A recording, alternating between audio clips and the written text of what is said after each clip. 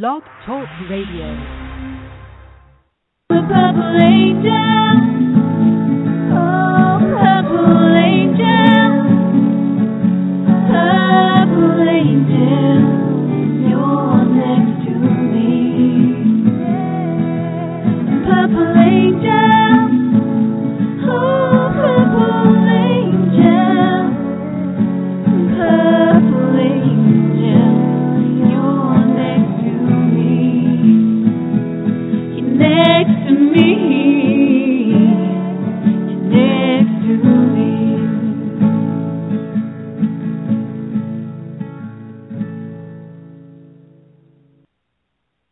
Well, hi, everyone, and welcome to Alzheimer's Speaks Radio. I'm your host and founder of Alzheimer's Speaks, Lori LeBay.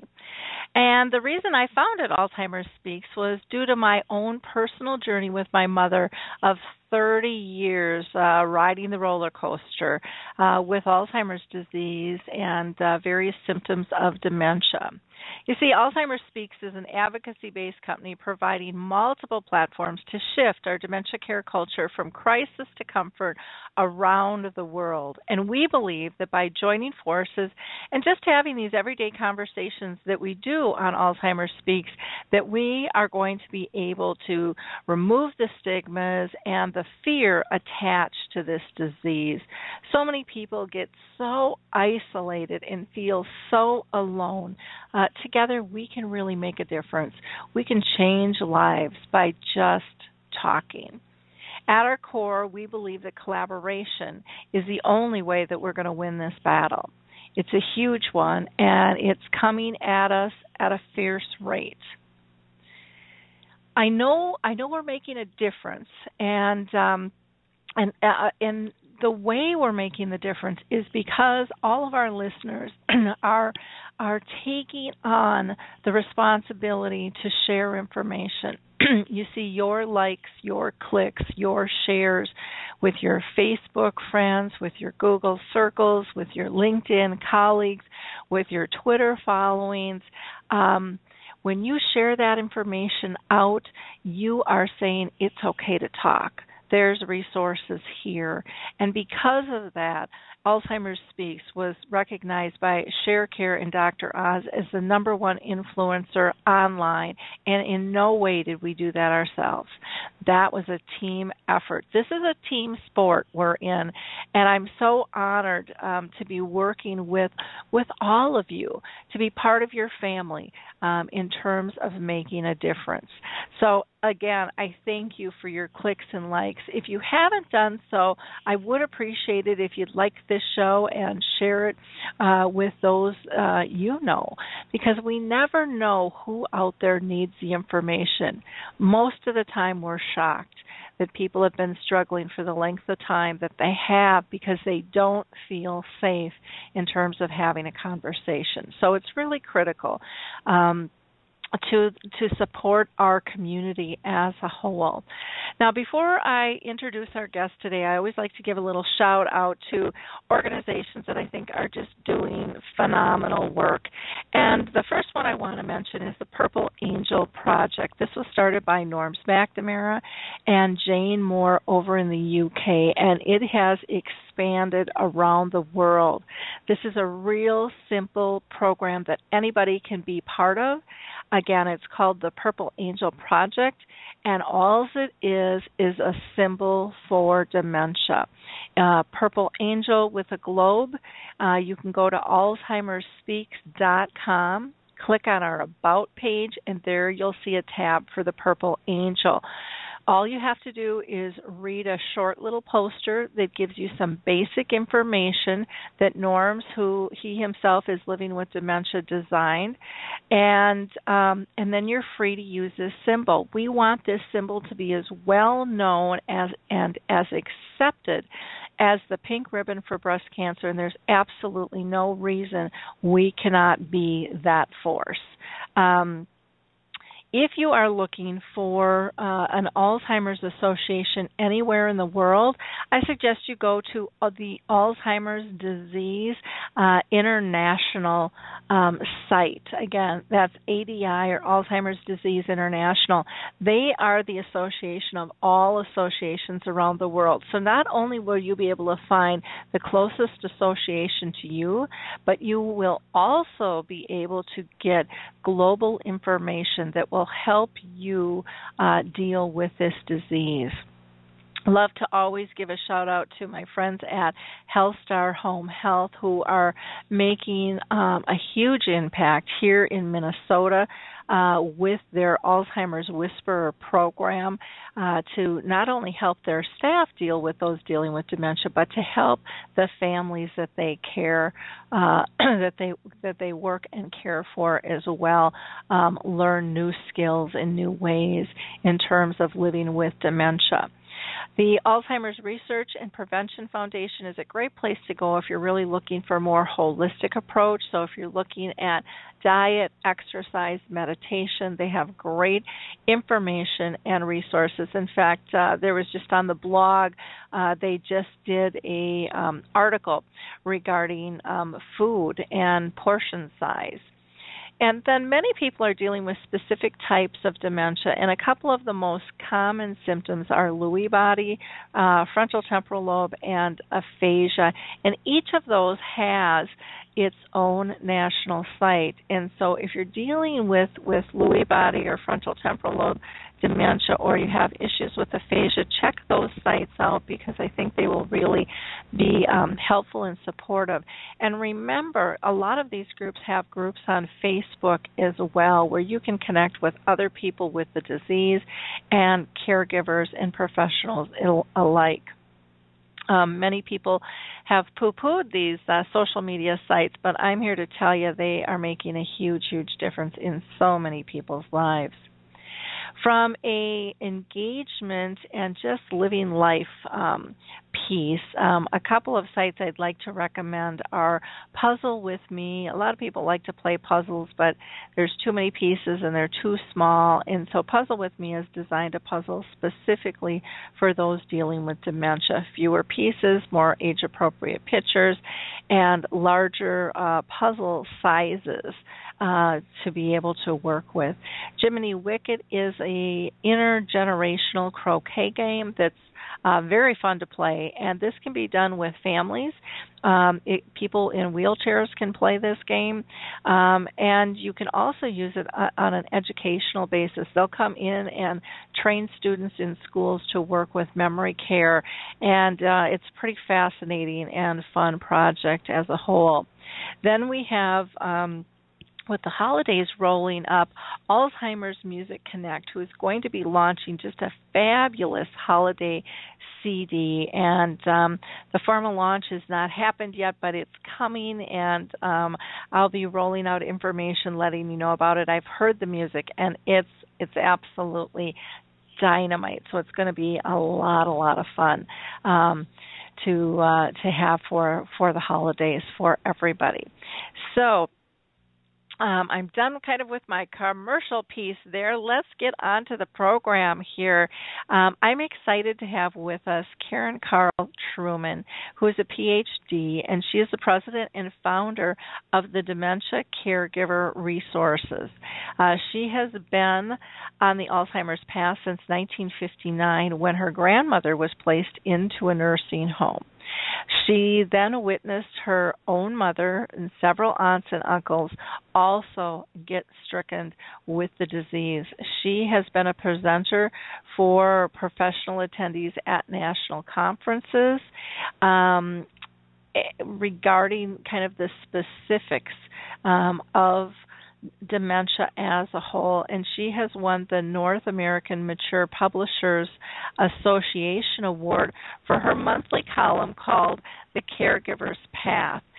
She has a wonderful book out called The Dementia Caregiver's Little Book of Hope that has recently been added to the Alzheimer's and Dementia Resource Book List for the National Institute of Health. And Dr. Truman currently co-authors dementia-specific training manuals for national corporations, writes mandatory curriculum, and conducts long-term care staff training.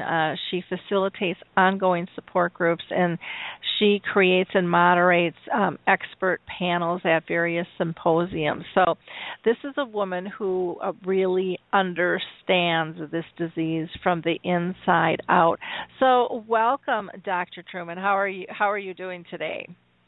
Wow, thank you. That was a great introduction. I appreciate that so much. It's a beautiful day here in Florida. That's what I love. So thank you, and I'm just so excited to be be with you on this show today. Thank you.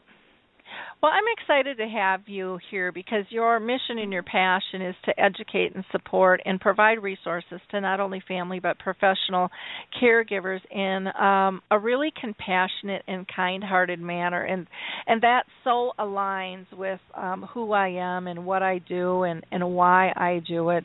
I didn't have as many people in my family stricken with the disease as you have. I had my mom and possibly my grandma. We're not really sure on that one. I always thought, my mom said she kind of went crazy at the end, and I always thought it was the morphine from the cancer. But, I was young, and I probably didn't know all the details, with that. So, it's hard to say. Do you worry, Dr. Truman, about getting the disease yourself? I know that that's something that a lot of people, it's in the back of their mind once somebody in their family has it. It's like, what about me? Am I going to be next?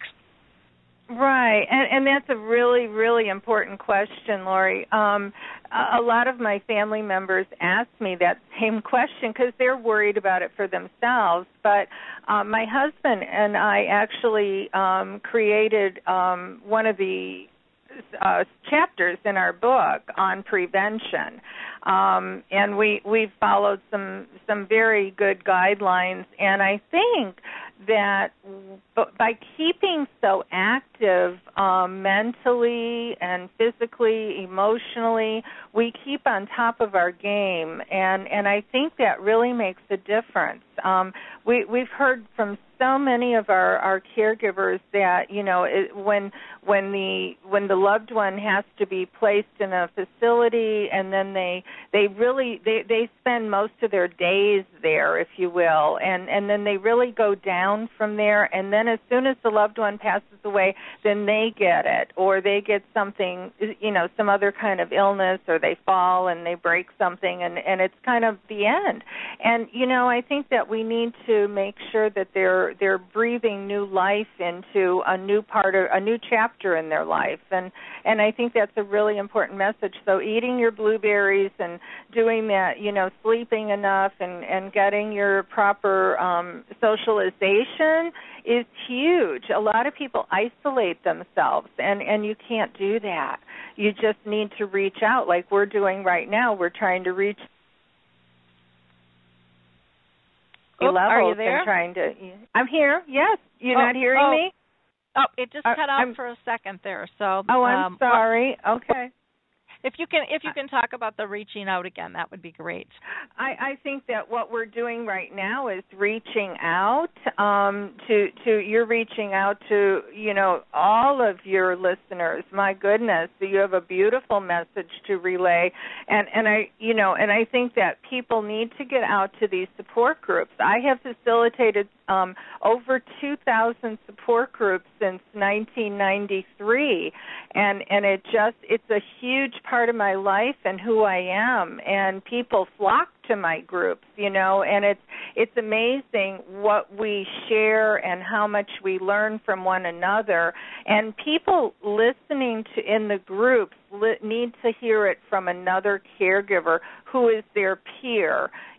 Somebody who's a nurse might know the information, but they can't relate it in the same way because another caregiver, we're walking the same path, we're walking in the same shoes, whereas a professional isn't in the same kind of shoes.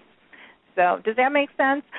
Oh, that makes a ton of sense, and I think that's one of the reasons, like, the memory cafes are so effective, because it's building community. It's finding those like-minded people who understand, who accept, who want to help. No, they can't always fix it, but they can be supportive and can just talk and express everyday emotions. And I think sometimes that's what's missing with not all professionals, but I think with a lot of them, it is just academic information that's dispensed, kind of like a pill dispenser. And people need that hug. If it's a verbal or a physical hug, they need to know that somebody truly, truly gets it. And not everybody has that skill, to be able to understand that. And, I've been at conferences, and one stands out that kind of explains this and kind of shines a light on it. And I was speaking, and there was a man at one of the front tables, and he was probably, I don't know, around 50, and he just broke down sobbing as I talked. And, I was speaking on dementia. And so afterwards he came up and he said, "I am so sorry." A friend actually ran out to the bathroom, grabbed a roll of toilet paper, and came back for him. He was just beside himself, and he said, "I am so sorry." He said, "I've been in this business for 21 years.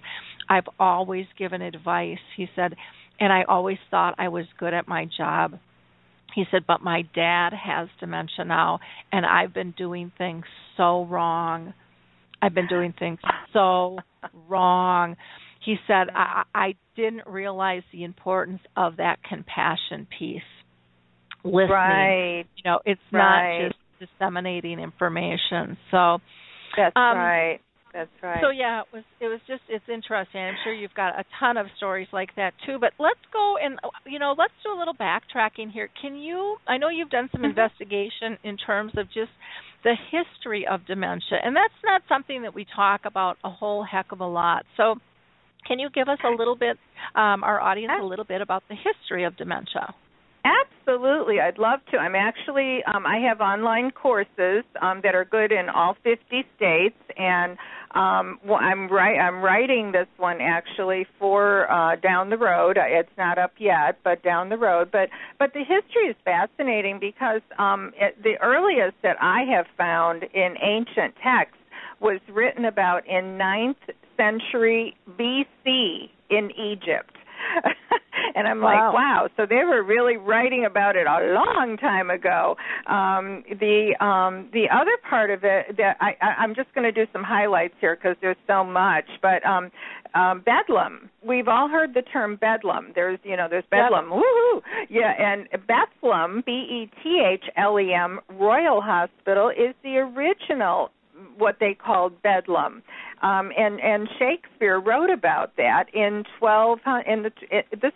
actually he wrote about it later, but Bethlehem Royal Hospital was founded in 1247 on the site in London of the Liverpool station now. So I thought, and people, that's what I thought. So it is the world's oldest psychiatric establishment. And in the late 19th century, as many as 96,000 people visited Bethlehem each year and paid to see the patients being exhibited on Sundays. Wow. Yeah, I thought that was very interesting. So they were a curiosity, if you will. Okay, and then in the 1600s, in English colonists in the Massachusetts, Connecticut, New York area, they called this disease that disorder, or St. Vitus dance, and that was the Huntington's.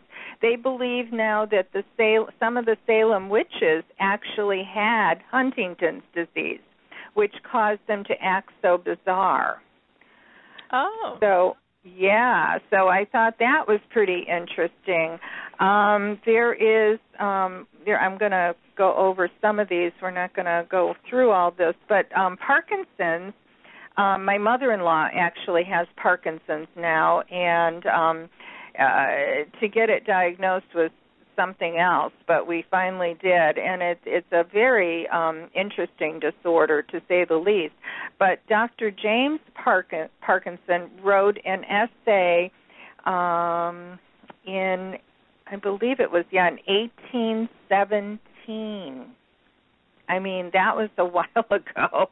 And Dr. Down, did you know what Down syndrome? Down syndrome, of course, Down syndrome. There was a Dr. John Down, and in 1866 he wrote the paper about Down, what is now considered Down syndrome.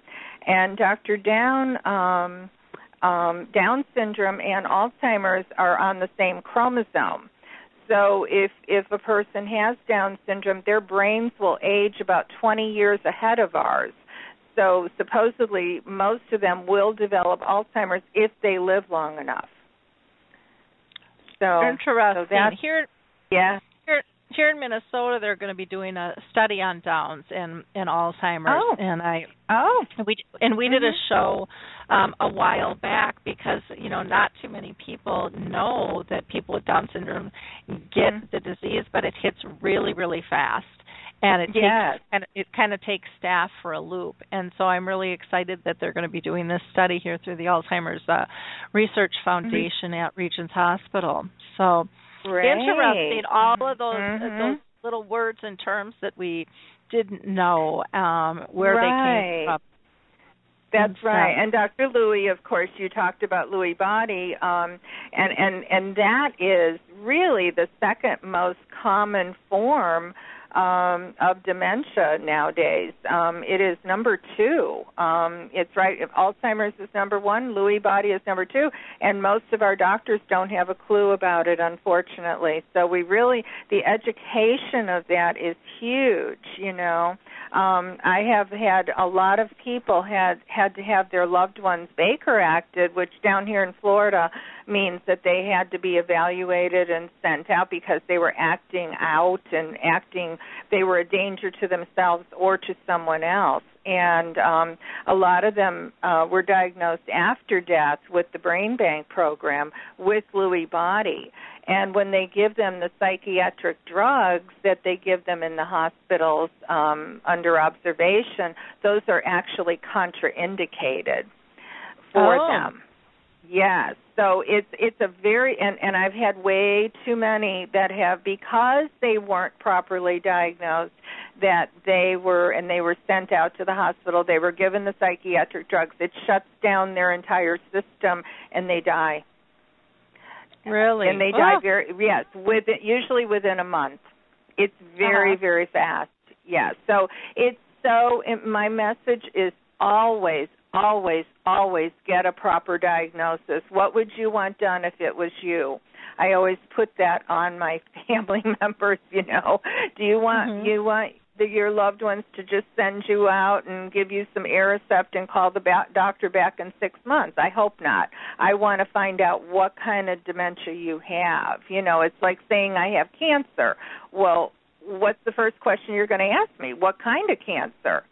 So I always say, you can't just say I have dementia because it's what kind of dementia. They're all treated differently. So, that's my mission in life, to make that clear. Well, that's wonderful. That's wonderful. Now, we were talking before we went live, and you had heard that there was a new type of dementia. Can you tell our audience about that, please? Yes, I would be thrilled to do that. I just found this information. I just got this information, actually. Neuroscientists at the Mayo Clinic in Florida have defined a subtype of Alzheimer's disease that they say is neither well recognized nor treated appropriately. The variant is called hippocampal, that's HIPPOCAMPAL, sparing, SPARINGAD, which is Alzheimer's disease. So it's a variant called hippocampal sparing AD, made up 11% of the 1,821 Alzheimer's confirmed brains examined by the Florida Mayo Clinic researchers. So 11%. So that's, they're saying that this is suggesting that this subtype is relatively widespread in the general population. So this could, and it says this could mean that well over 600,000 Americans have this variant. That's huge. Yeah, that's huge. Now, it is huge. Now, it says that the patients are mostly male. They are afflicted at a much younger age, and their symptoms can be bizarre. They have this behavioral problems such as frequent and sometimes profane, angry outbursts, feelings that their limbs do not belong to them, and are controlled by an alien, unidentifiable force or visual disturbances. And they really decline at a much faster rate than most people with the common form of Alzheimer's. So, but their memories are normal. That's the key. They have memories that are near normal. So clinicians are often misdiagnosing them with a variety of conditions that are not really correct. So they're being misdiagnosed big time. So I thought, isn't this interesting? Well, and I could see that happening really easily. Yes. You know, with that, with the types of symptoms, how that could be so confusing with everything. That's right. Mm-hmm. Wow. Mm-hmm. Yeah, that's what I said too. I said, wow. It says many of these patients are diagnosed with frontotemporal dementia, a disorder characterized by changes in personality and social behavior, and they're characterized by movement disorders and cognitive dysfunction. And language dysfunction is also more common too. So they're saying that it's saying also that the patients, they have new evidence that suggests that the drugs that are now on the market could work in these patients. So, you know, that's a really important thing. So, you know, my message, again, is get a proper diagnosis. You know, go to a memory disorder clinic. I'm sure, I mean, you have Mayo Clinic in Minneapolis, in Minnesota. I mean, I've been to that one. I've been to the one down here. They're marvelous institutions, and they're full of information that you might not get anywhere else, you know. So we have 13 memory disorder clinics right here in Florida, and they're all over the world. So, you know, I always tell people, you know, make sure you get to a memory disorder clinic. I don't care if you're in Germany or in France or in the United States. There's one near you. Yeah. You know. Yeah. So, yeah. There really is. And you know, especially nowadays, and they're working together much better than they used to as well, which is nice. That is good. Yes, very good. Oh, but we still have a long ways to go. But it's you know, I've seen a lot more cooperation than I have in the past. Sure. You know, between clinics and things. So wonderful. Yes. Well, why don't we talk a little bit about you know, the feelings that people have with this disease, you know, both as a patient and as a caregiver. I know the sadness sometimes can be overwhelming. Can you speak to that a little bit? Well, I can speak to that, yes. My family's, they're very, very frustrated. They're very confused. You know, they come into the group, and sometimes all they do is cry, just like your gentleman that came to your talk, you know. And I had one man who was a New York City detective, and they retired here to Florida, and for the first 2 years of him attending the support group, all he could do was sit there and cry. That's what he did. He listened. He listened to everything that was being said, but he would have the, he would constantly, every meeting he would cry, but he attended every meeting. He never missed. He still doesn't miss, even though his wife passed a few months ago. He still doesn't miss, and now he is so good with other folks. He has made it his mission to go visit people when they're sick or when they need a little shoulder, or he knows he doesn't have a lot of answers, but he knows what he's been through. And that's what I think bringing the community together is so important to do. My families have, we've gone on cruises together. We've gone to see Dr.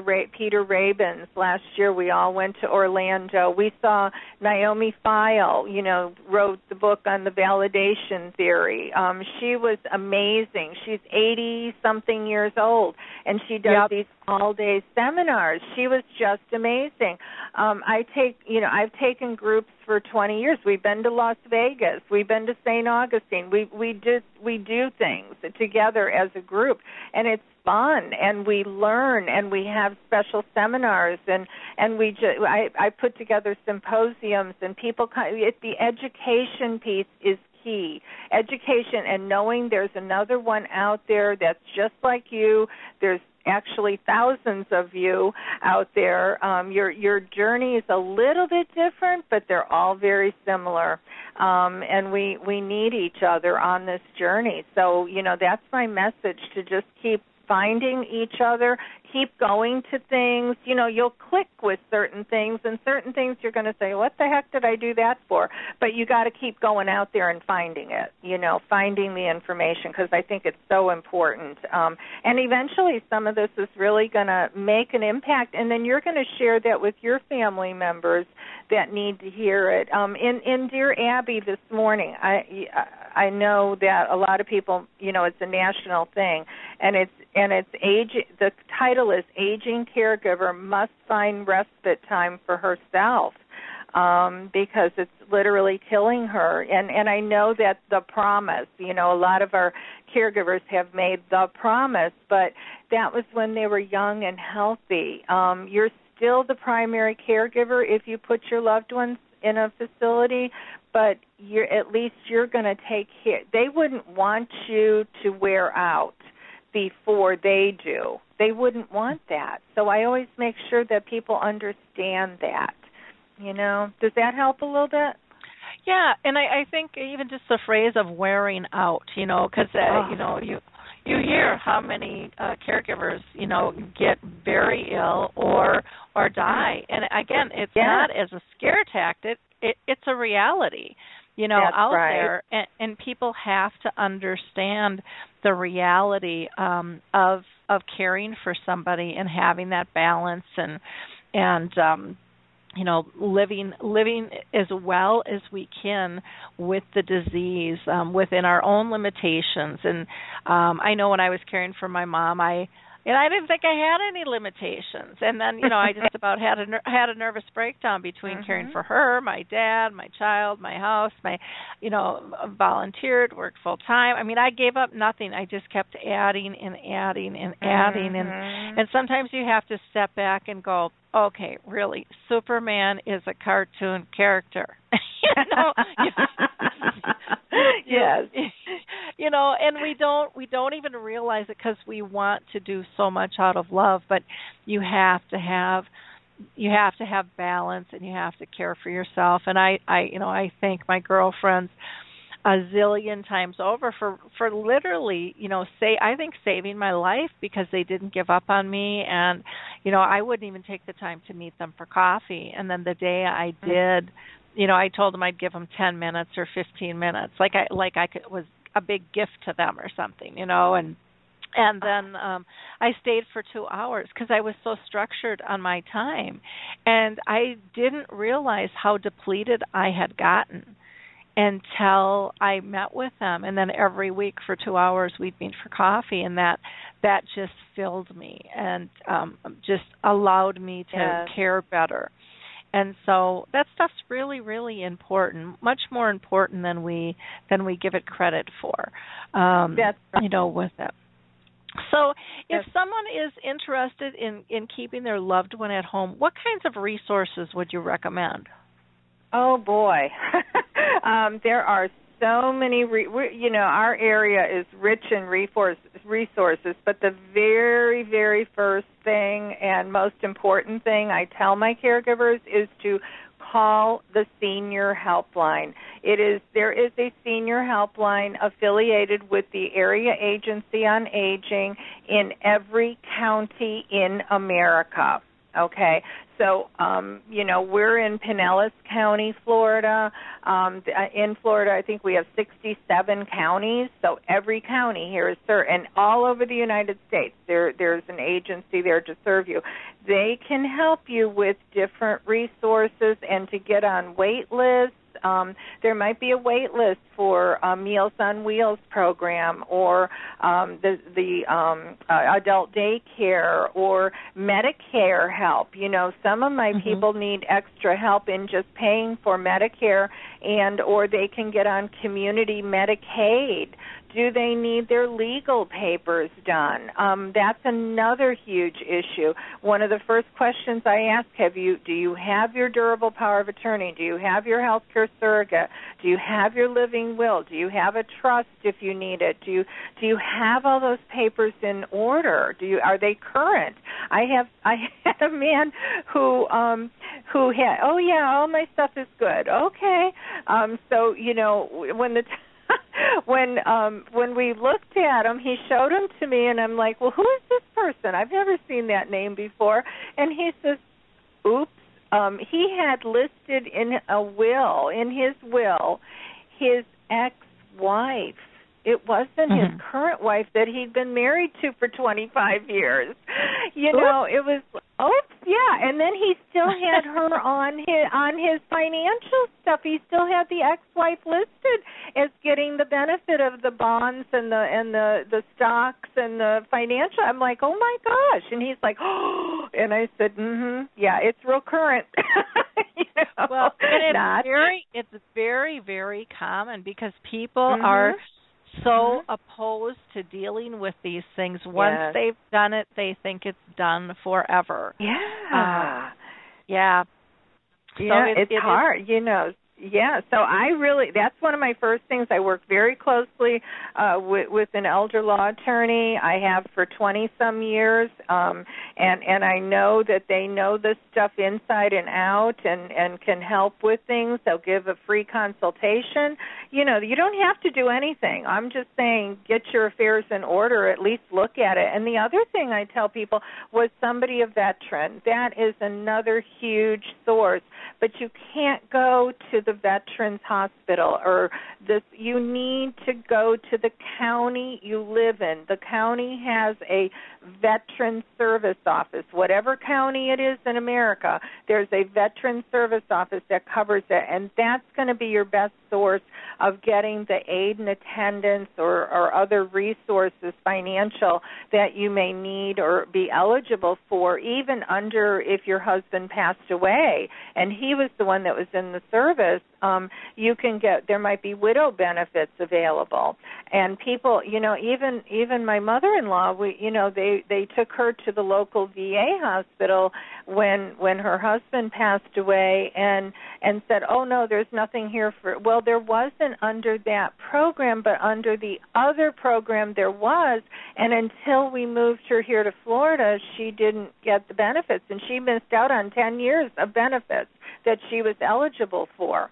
And it adds up to a lot of money. Yeah.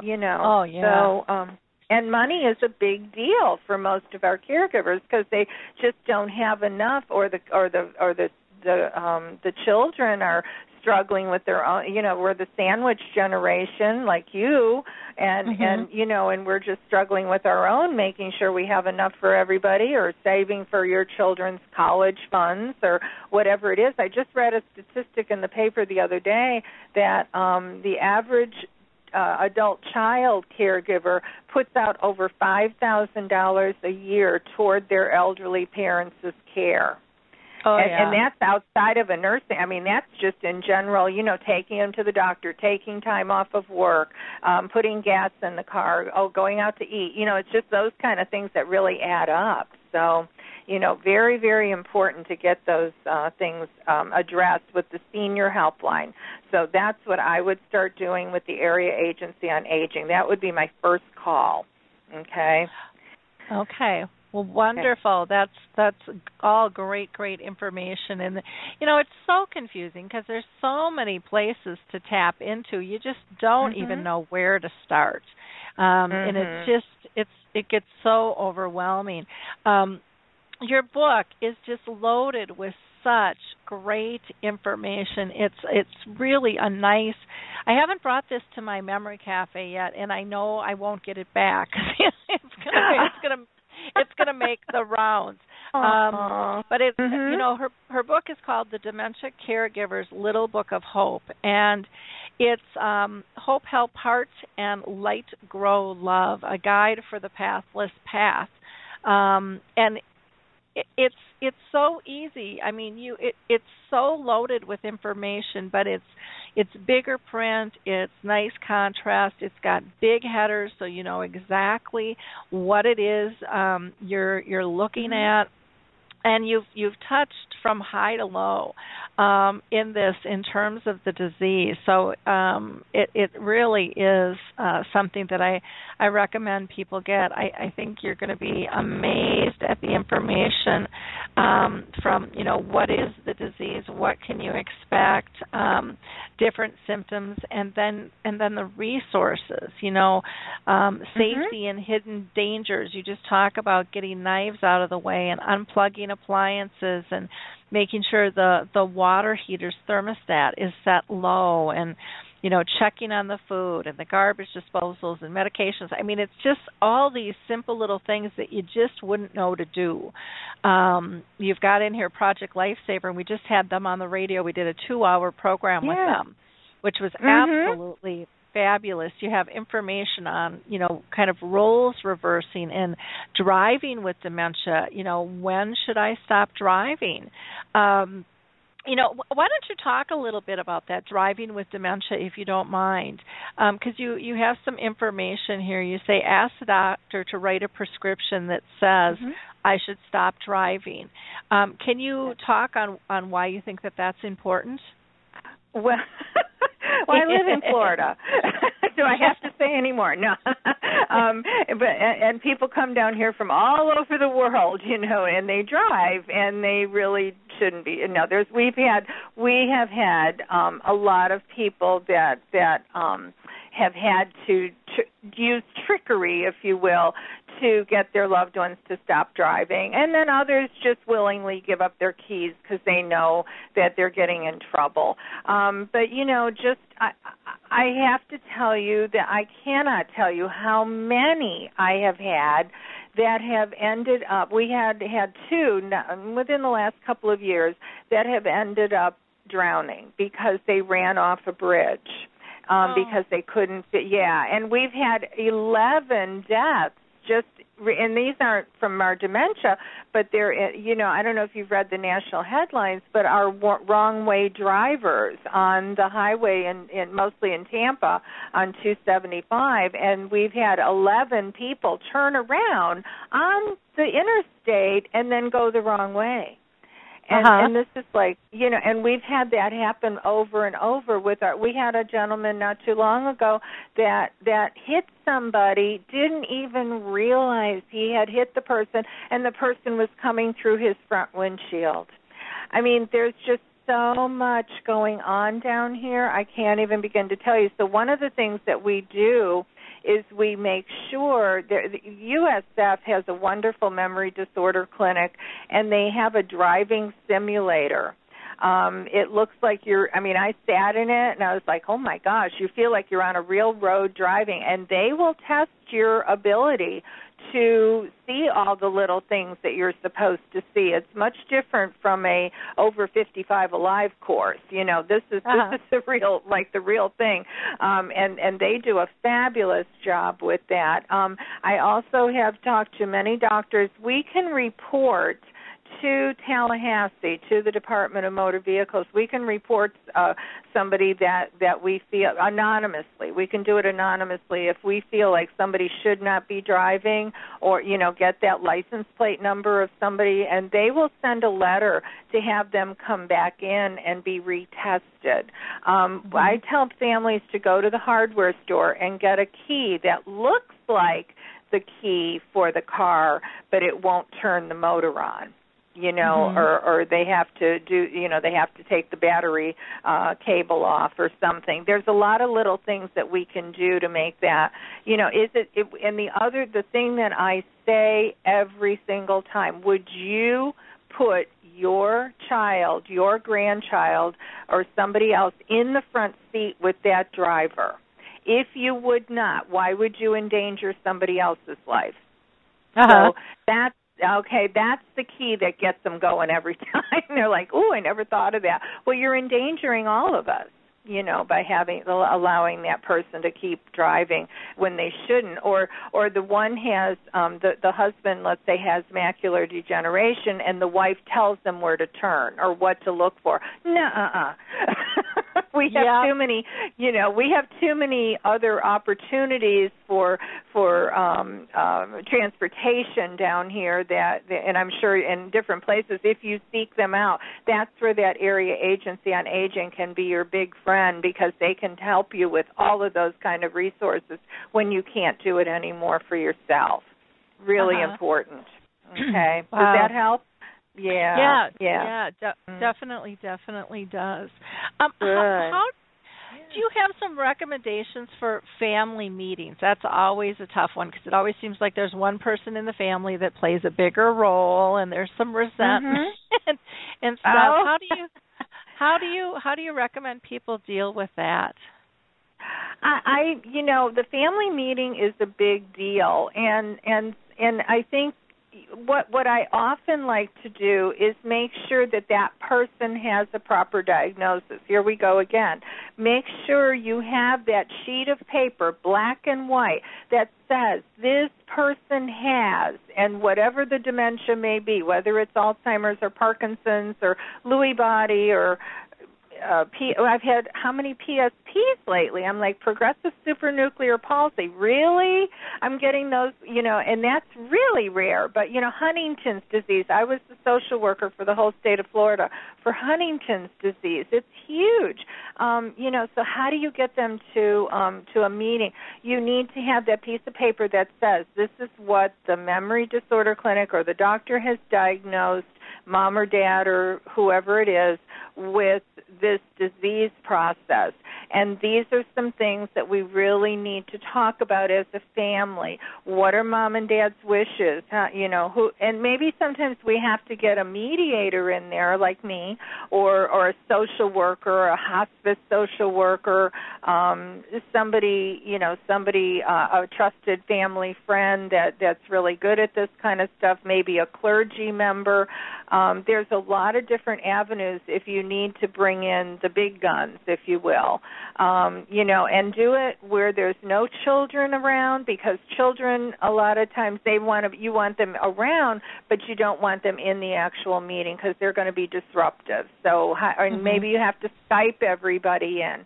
We've had a lot of families that have Skyped, and now they're doing it on a regular basis because you want to see the faces of everybody and how they're reacting to certain things. I think that's huge, because when you see, you can hear something, or you can just, kind of roll your eyes or something, but if you're seeing them do that, it makes an impact, and you'll know who not to ask for such certain things. Does that make, something like that? Yep. Yeah, so I think just having those family meetings is a big, big deal, and it brings everybody on board, and then what you're doing with that is you're pulling them into whole care plan of mom or dad. Usually it's mom or dad. And what do we need to do as a family? What kind of things could you make? I don't care that you live 600 miles away. Could you make phone calls? Could you find out this information? We all have internet access, or we can text, or whatever we can do with each other, and that's so important to come together as a family. Even if maybe this one over here can contribute financially for mom or dad's daycare program, or maybe they can't contribute financially, but like I said, they can do some of the care needs, or they can find a home health agency that can provide some of this care, or they can check with the VA and get the paperwork together. That's a huge deal. Getting all this legal and financial stuff into a semblance of order, if you will, can be a huge, huge task for somebody who, and especially our mom and dads who have been private and they haven't shared a lot of that information. And we're finding out family secrets that are amazing. Oh, I'm yeah. being bad. But it's true. Dad was married before. What? We didn't know that. There's a lot of different things that could be happening here. So, I had one of my cousins, they found that out about their dad. They had nobody in the family knew he had been married before. So no kids, but he had been married before. So you never know what you're going to find, Yeah, So. well, and that's very interesting. And I like the idea of, Skype or people doing Skype, FaceTiming on their phones. I mean, it is important to see the nonverbals. And so many times, we're texting now, and we don't know how people are taking our words, because our words can play out a lot of different ways. And so I think it's very important, and that's something that you learn in working with dementia is how much communication is really nonverbal, and how you're still able to interact with people and know their needs because you're paying attention in a different fashion. That's right. We just take it for granted so much. It's kind of. It kind of amazes me. Well, this has been fascinating. You're just loaded with information. I ain't done. I have a lot more to offer, but I know we don't have a lot of time. So, I'm more than happy to talk to you about whatever. And we just are touching on some things, So, I just enjoyed this hour so much, Lori. I can't tell you. Thank you. Well, it's been very fun. One of the things people struggle with is how to pay for things. Can you touch on, Medicare and Medicaid and all those wonderful terms? Yeah, well, that's why I recommend that they go and see an elder law attorney, and it has to be elder law. There are elder law attorneys all over the country. Again, it's a specialized law type, and people get in trouble. I just wrote a little blurb in my monthly newsletter about how people are getting into trouble because they're confusing tax laws like the IRS tax laws and Medicaid rules, and they're making uninformed financial decisions based on tax laws, like gifting. Like if they're gifting $5,000 or $10,000 a year to a family member, well, that disqualifies them for a certain period under Medicaid rules. Most of the here in Florida, anyway. I don't know about other places, but it probably does. So you have to know the laws, and they're going to find possibly hidden dollars that you didn't know you could use or access or would be available to you based on your circumstances. For adult daycare programs or, respite care, different home care, different things that might have to be done in the future for your loved one. We didn't even talk about the younger ones are really the ones that I see struggling, and I mean younger patients patients in their 30s, 40s, 50s, because a lot of them haven't worked enough to get on disability. They have to go on to SSI because they haven't worked 40 quarters. It's no fault of their own. They just haven't been able to do that to get on to full Social Security disability, especially my Huntington's patients. That was another whole group that couldn't do it.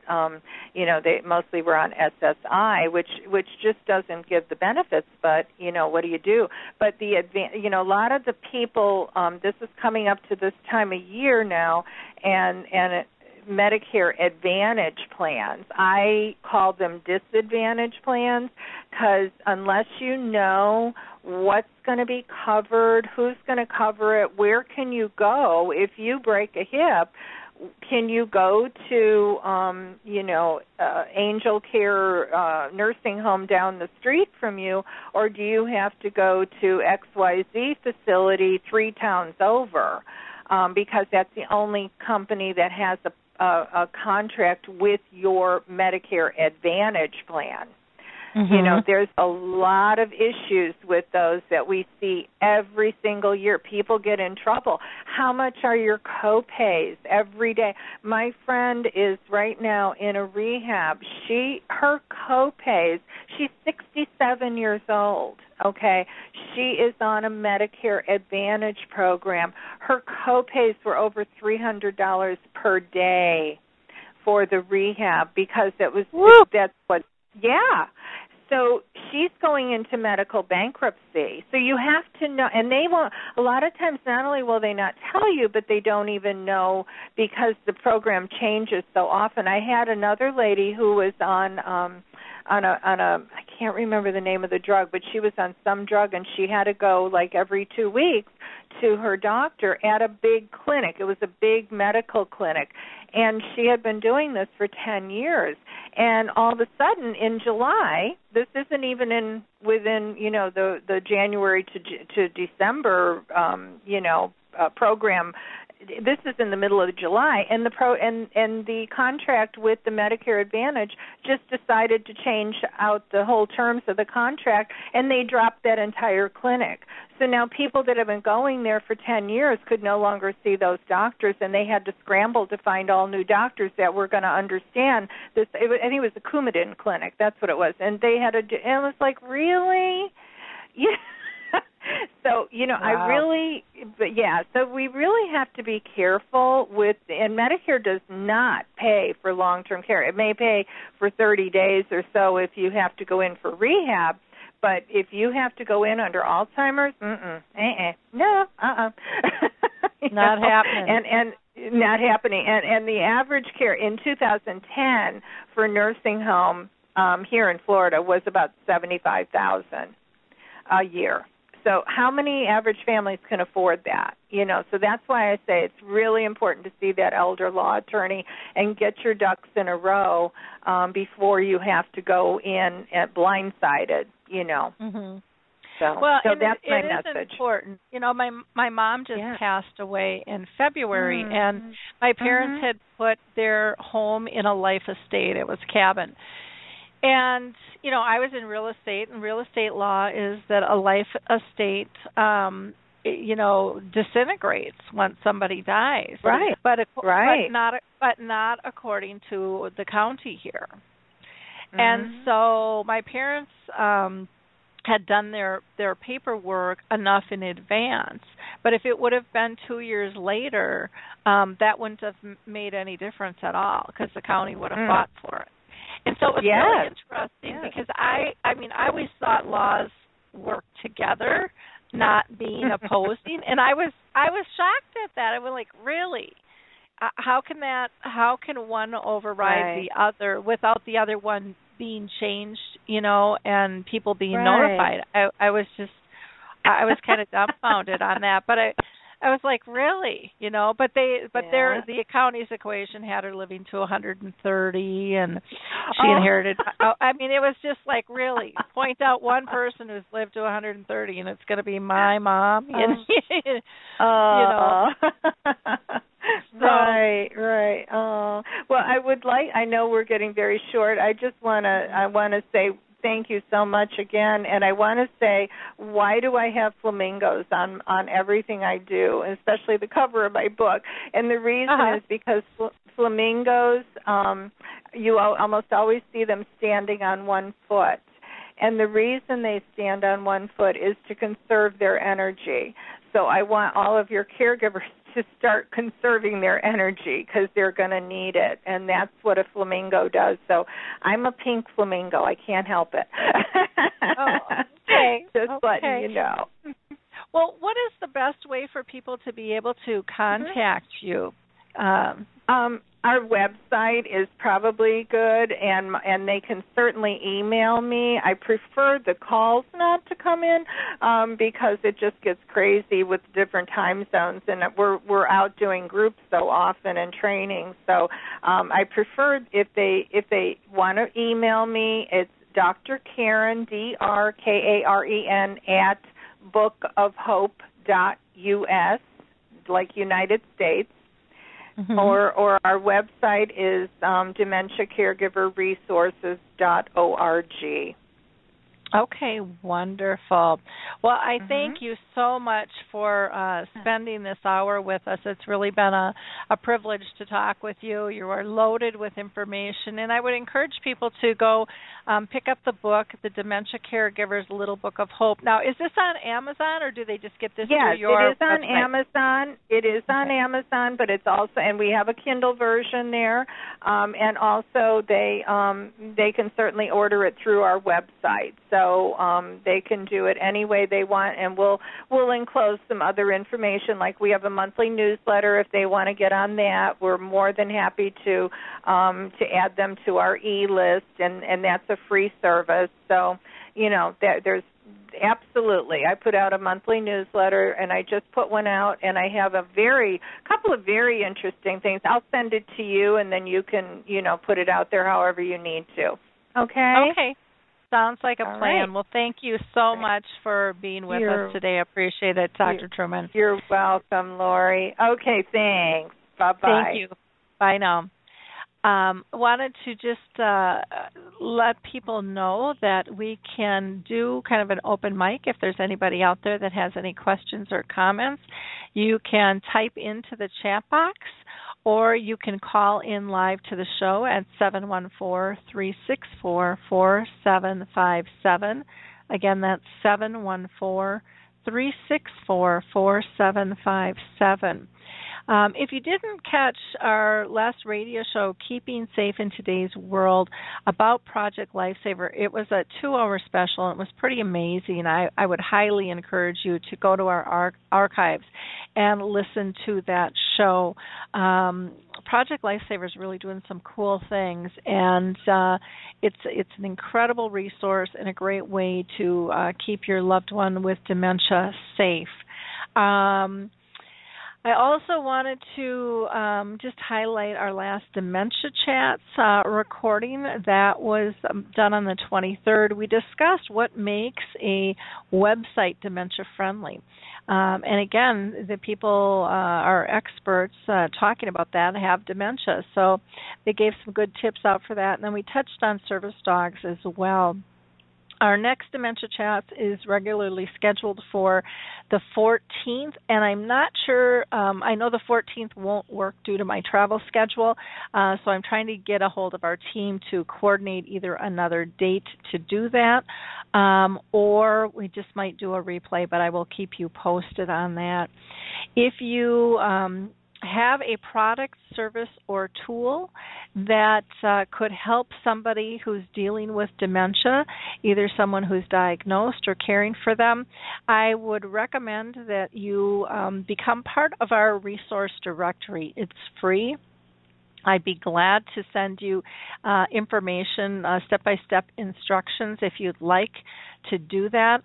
Otherwise, you can go up to partnering options, which is a big gold button in the header of our Alzheimer's Speaks website, and just you can enter the resource directory, but you'll have to become a member first, and then from then forward you can just go through members only on that. But it's a very simple process. Or just click on the contact button and email me saying that you'd like directions how to do that.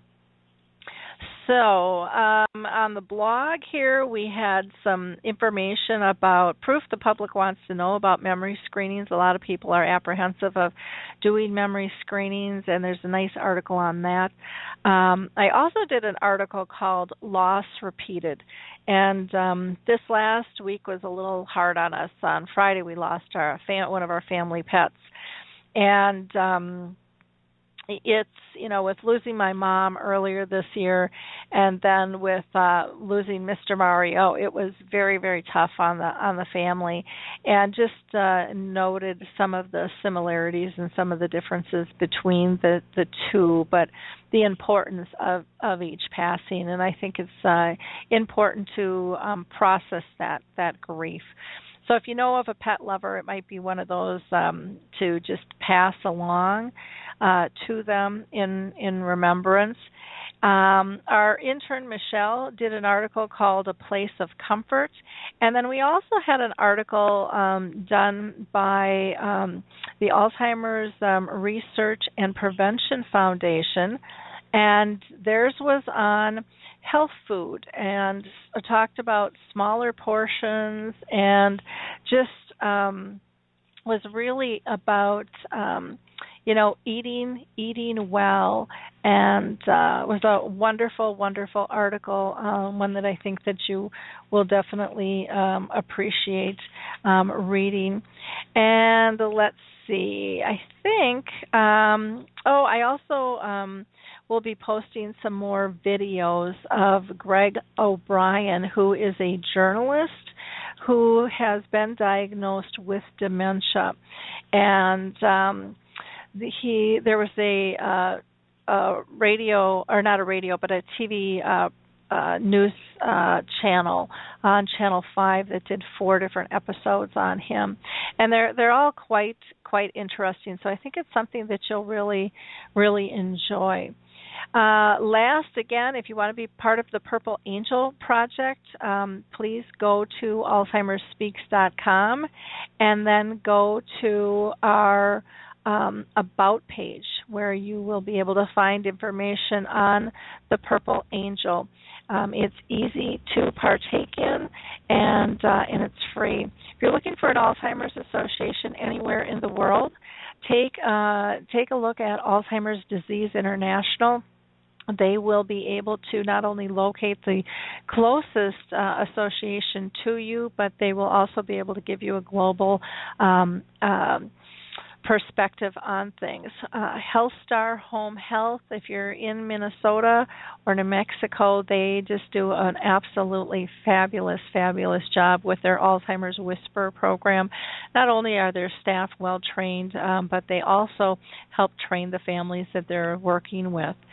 For that holistic approach, again, check out Alzheimer's Research and Prevention Foundation. And if you're dealing with Lewy body, frontal temporal dementia, or aphasia, make sure to check out those national associations as well. And look forward to the holiday CD by Alzheimer's Music Connect. It's going to be, it's pretty fabulous, and I will keep you posted on that in the near future. So in the meantime, it looks like we don't have anybody who has any questions or comments, so I'm just going to go ahead and end the program. You guys have a wonderful week, and we'll talk soon. Bye now. Hi, this is Suzanne Newman, host of the Answers for Elders podcast and radio show. We are the North Star that guides you through the complicated journey of senior care with trusted experts in money, law, living solutions, and more. So join us on this station, your favorite podcast channel, or just go to AnswersForElders.com. Meet the Wayshowers who will help your journey go a lot easier.